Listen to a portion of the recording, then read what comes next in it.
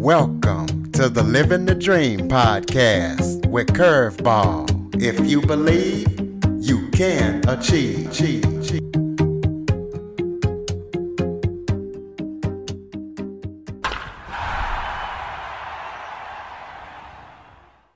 Hello and welcome to another episode of Living the Dream with Curveball. I'm your host, Curveball, and today we're going to talk about discrimination. I am joined by former police officer Janelle Perez.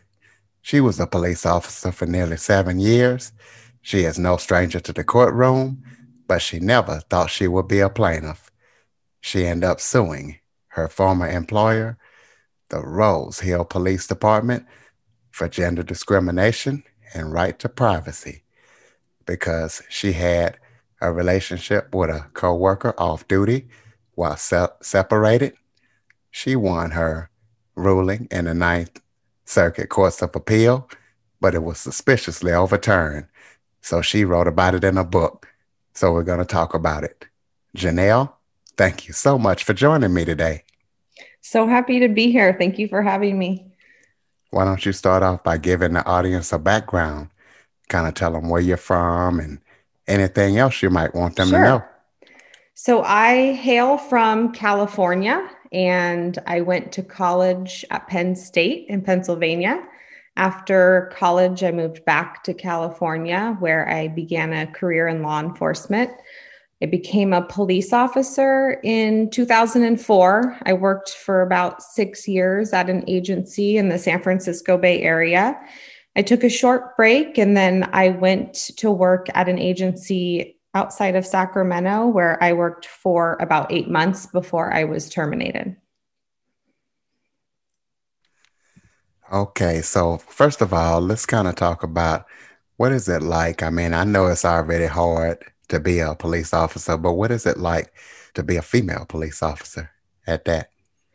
Yeah, it's, I would say I had different experiences at both of my agencies. I think my first agency, there were more females working there. And I felt very accepted by my coworkers. So generally speaking, overall, I had a very good experience at my first agency. My second agency, unfortunately, women were a great minority at that agency, and it was hard to feel equal, especially in some of the things that happened. So I would say in general, it's hard to be a police officer, no matter, male or female. But I would say with my experience, it just kind of depends who's surrounded around you and how they treat you. And like I said, I had different experiences at the different agencies. Well, how do you feel that policing has changed or being a police officer has changed since you were in up to now with everything going on? Yes. It seems to me, I read the news and, and that sort of thing, but I don't have any, experience since I've been out of police work since I'm trying to think now if it was 2012. And I think it's changed significantly since I've been in police work. I think there's a lot more that needs to change. And some of it is in my belief, I think that there needs to be more rules and policies in place to protect everyone and their rights. I believe that from when I was a police officer until now, it seems like there's a lot more violence and a lot more people that are anti-police is what it seems like to me. So it seems a bit different. What do you think needs to happen to change so many people being anti-police? I believe that the communities need to work together with the police and vice versa. But I believe honestly that it starts at the top. I think I can't speak for all agencies, but I really think there needs to be an overhaul, taking out, it's hard to say, but this is my personal belief that in every agency, you're probably going to find depending on the size of the agency, one or more police officers that have bad intentions or do something wrong or violate people's rights. And I believe that it starts with accountability, and it starts at the top with the chief of police. So I feel like some of these agencies, and I can speak to my own experience at my last agency and what happened to me. I really believed that after what happened in my experience and my belief that I was discriminated against, that the people who were involved with that should have been terminated as well. And I believe that that's kind of what I mean by an overhaul is you need to start getting these police departments to be more diverse. There needs to be more diversity training. There needs to be multiple races. There needs to be more women, more representation. I think that is going to help significantly. What's the scariest situation as a police officer that you found yourself in when you were working? Oh, that's a hard question. There were several scary situations, but I believe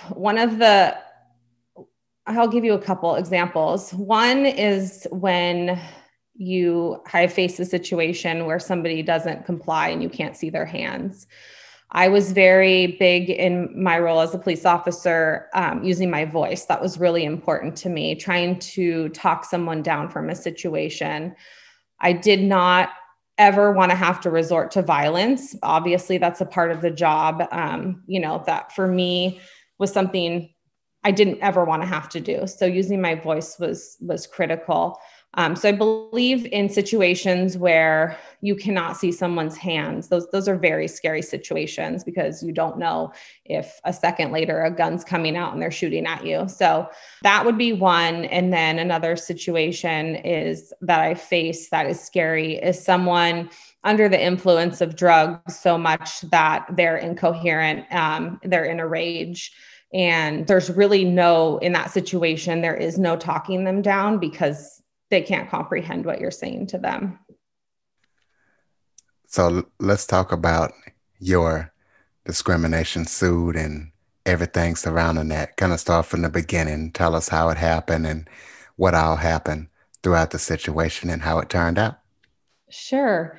So I started working, like I said, at an agency outside of Sacramento, and about, I want to say 3 months in, somewhere around there, I was off of field training. So that means I was by myself in a car. I did not have a field training officer anymore.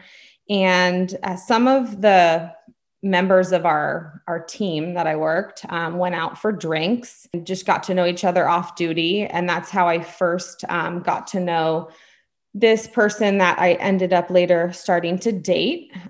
We went out again a few times by ourselves off duty, and I separated from my husband, and we decided to start seeing each other.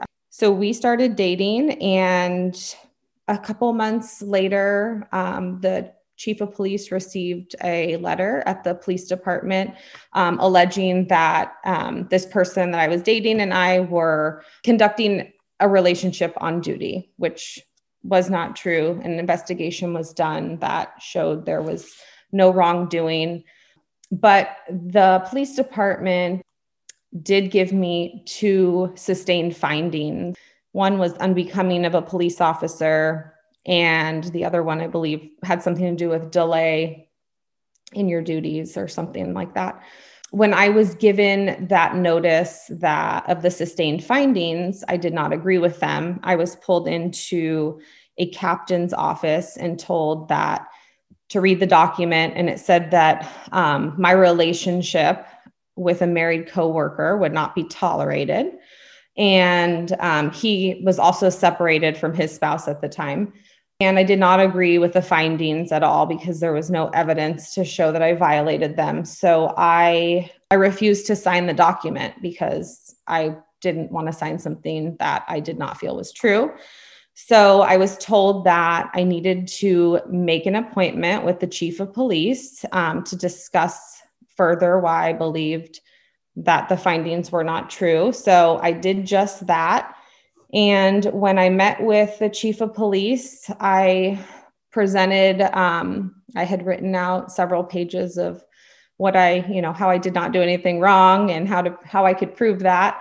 And I spoke for about 30 minutes with him. And when I was done talking, he handed me a termination letter. And at that point, I asked him why I was terminated, and he said he didn't have to give me a reason. So I went on my way.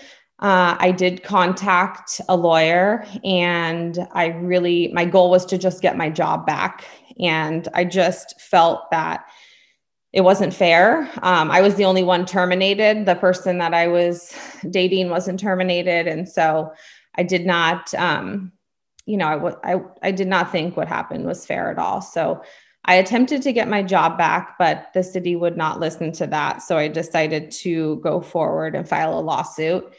And that was 7 years, a 7-year long journey, that lawsuit. It was initially, I lost at summary judgment, and then I filed an appeal to the Ninth Circuit. And I did win my right to privacy claim in the Ninth Circuit Court of Appeals.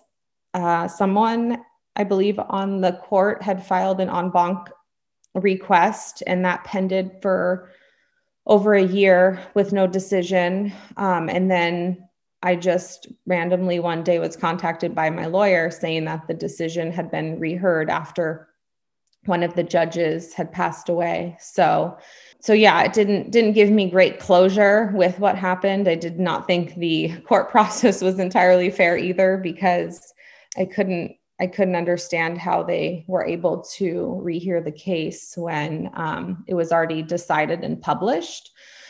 So I decided to share my story. I think, sharing it, writing a book was really important to me. I, at that point, had not shared my story with anyone other than my close family who I had spoken with. And I just think that I needed to use my voice. I needed to heal, and I needed to let other people know that if they find themselves in similar situations, that they can find the courage to stand up for themselves and share their stories, because I believe that we collectively need to do that in order for change to occur. So I just got a couple of questions about the situation. So both of you guys were separated. So why did they say that you were the only one having a relationship with a married coworker? Why didn't they say the same for the other person if you guys had the same situation? Well, he did get the same findings as me. So I was not there, but the person that I was dating did tell me that he was also pulled in and that it was identical. So he was essentially told the same thing in written documentation. But why did they decide to only terminate one person, do you feel? Oh, well, why I feel and why they say are two different things, but I believe I was terminated because I was a woman who stood up for myself. The captain who I refused to sign the document for, he later found out through depositions, was known to be intimidating. And I believe he was described by other people as not really being a fan of women in law enforcement. So I think that was my first misstep. I mean, I shouldn't say, I believe I would have kept my job if I had done a few things differently, but do I think I should have had to do those things? No, I believe people should be able to have relationships with who they want off duty, and it shouldn't affect their job. But I was easily terminated because I was a probationary officer. I had a 12-month probation period, and I was only at month 8. So they didn't have to give me a reason, which they did not initially. They did provide 3 reasons during depositions, which I don't find, I don't think they're true. But he was the male officer that I was dating had been there, I believe, somewhere around 5 years and was not probationary. So it was that was their reasoning. Who do you think might have submitted that letter to get the investigation started, and why do you feel that anyone would do something like that when you guys are having an off-duty relationship, it's consensual. So why do you think somebody would do something like that to get you in trouble? Well, the letter was written by the person that I was dating, his ex. And so she was not happy that we were seeing each other. And so she made some comments in the letter that made the chief of police decide to do an internal affairs investigation. Oh, okay, that explains everything. So after this happened, how did that change for good or bad the relationship with the male officer that you were dating? Are you guys still together now, or how did it affect the relationship? It affected our relationship because he had made several comments prior to my termination that he would, leave the agency so I could keep my job there if there were ever any problems. And I didn't feel very supported by him. He had a lot of things that he said to me, but I felt like he wasn't backing them up with his actions. So I was upset and resentful. It did not seem fair that I lost my career and he got to keep his when we were involved in the same situation. It was one of those things where I felt if we legitimately did something wrong and there was something to terminate us because of, then we both should have been terminated. I did not feel like there was any fairness in the situation. So we ended up splitting up several months later, and that was the end of our relationship. So, yeah. Okay, so while this was going on, what are you doing now? What kind of work are you involved in now? And how is your case going? Were you ever able to get it restarted or get what you wanted out of the case? Well, essentially, my lawyer told me that I would have to go to the Supreme Court, and the way that they had written the last decision essentially made it very challenging. So we decided not to go that route. And that was when I decided to write a book and share my story this way. Right now, I have 3 kids. And so I'm a mom, and my focus is on them primarily. But I also am very much involved with advocating to, it's this story has really driven me to want equality, not just for myself and what happened to me, but for other people. I really believe that we have a long way to go, unfortunately, but I believe with starting and sharing my story will hopefully inspire others. And so those are my big focuses right now. Well, let's talk about your book. Tell everybody about your book. What's the name of it and how they can purchase it and kind of some things that might be in it. Sure. So my book is called The Moral Police. You can find it on Amazon.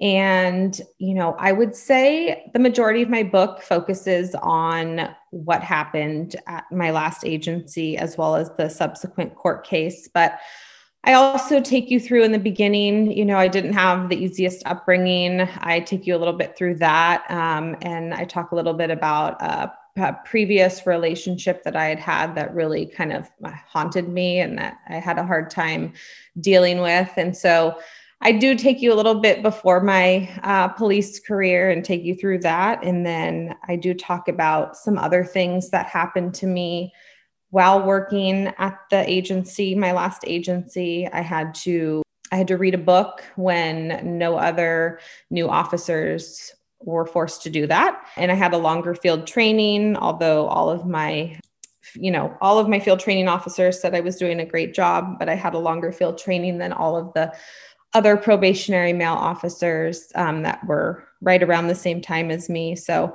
I just show you some of the inconsistencies that I faced.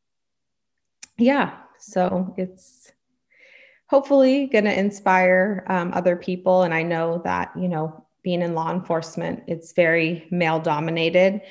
But I also know other careers are too. So I don't think it's just a book for somebody in law enforcement. I think other people can benefit as well.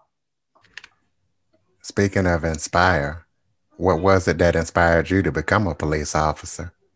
That's a good one. I never had a dream growing up that I was going to be a police officer, but in college studied criminal justice, and I was very fascinated by it. I had actually seen the other side with some of my family members growing up on the other side of the law. And I just really wanted, it sounds cliche, but I really wanted to help people. And I decided, when I got into law enforcement, that I wanted to start a career that I could make a difference in. And I really thought that was a good place to start. So that's why I went for it. Do you have any other projects that you're working on that people should know about? Any other books? Are you starting any kind of agencies for equality, or what are you doing that we all need to know about? I currently am not. I'm involved in anything else right now. My focus is the advocacy right now for my book and sharing my story, since it was just released in December. So that is my focus. But honestly, anything is possible right now and on the table for future projects. So I have no official decisions made, but I hope to be involved in many things coming up. How can people get in touch with you? You're on social media. Give us your website and social media links so we can connect with you. Sure. So I am on Instagram at Janelle Perez Official. And I also have a LinkedIn that you can find me on as well. All right. No website, no JanellePerez.com or anything like that? I do not currently have a website, no. All right. Well, you guys make sure you go pick up her book, check it out. Do you have any last words or any words of encouragement for somebody who might be going through discrimination in all walks of life right now? Yeah, I do. I want people to know that I'm here. Like if you need somebody to talk to or vent to, like I'm happy to listen. I've had people, that I've had to reach out to when I've hit my rock bottom. And so, I believe that sharing your story is important, but the hardest first step is finding the courage to do it. So it's, if you can take anything from my story with the courage or the inspiration, I hope that you do. And I just really believe that in order to make changes in this world, we have to speak up. We cannot tolerate the discrimination in any way in order to see positive changes. All right, ladies and gentlemen, there it is. Janelle Perez. Janelle, thank you so much for joining me today. Thank you so much for having me. And listeners, please be sure to subscribe, rate, review, and share after listening. For more information on the Living the Dream podcast, visit www.djcurveball.com. Until next time, stay focused on living the dream.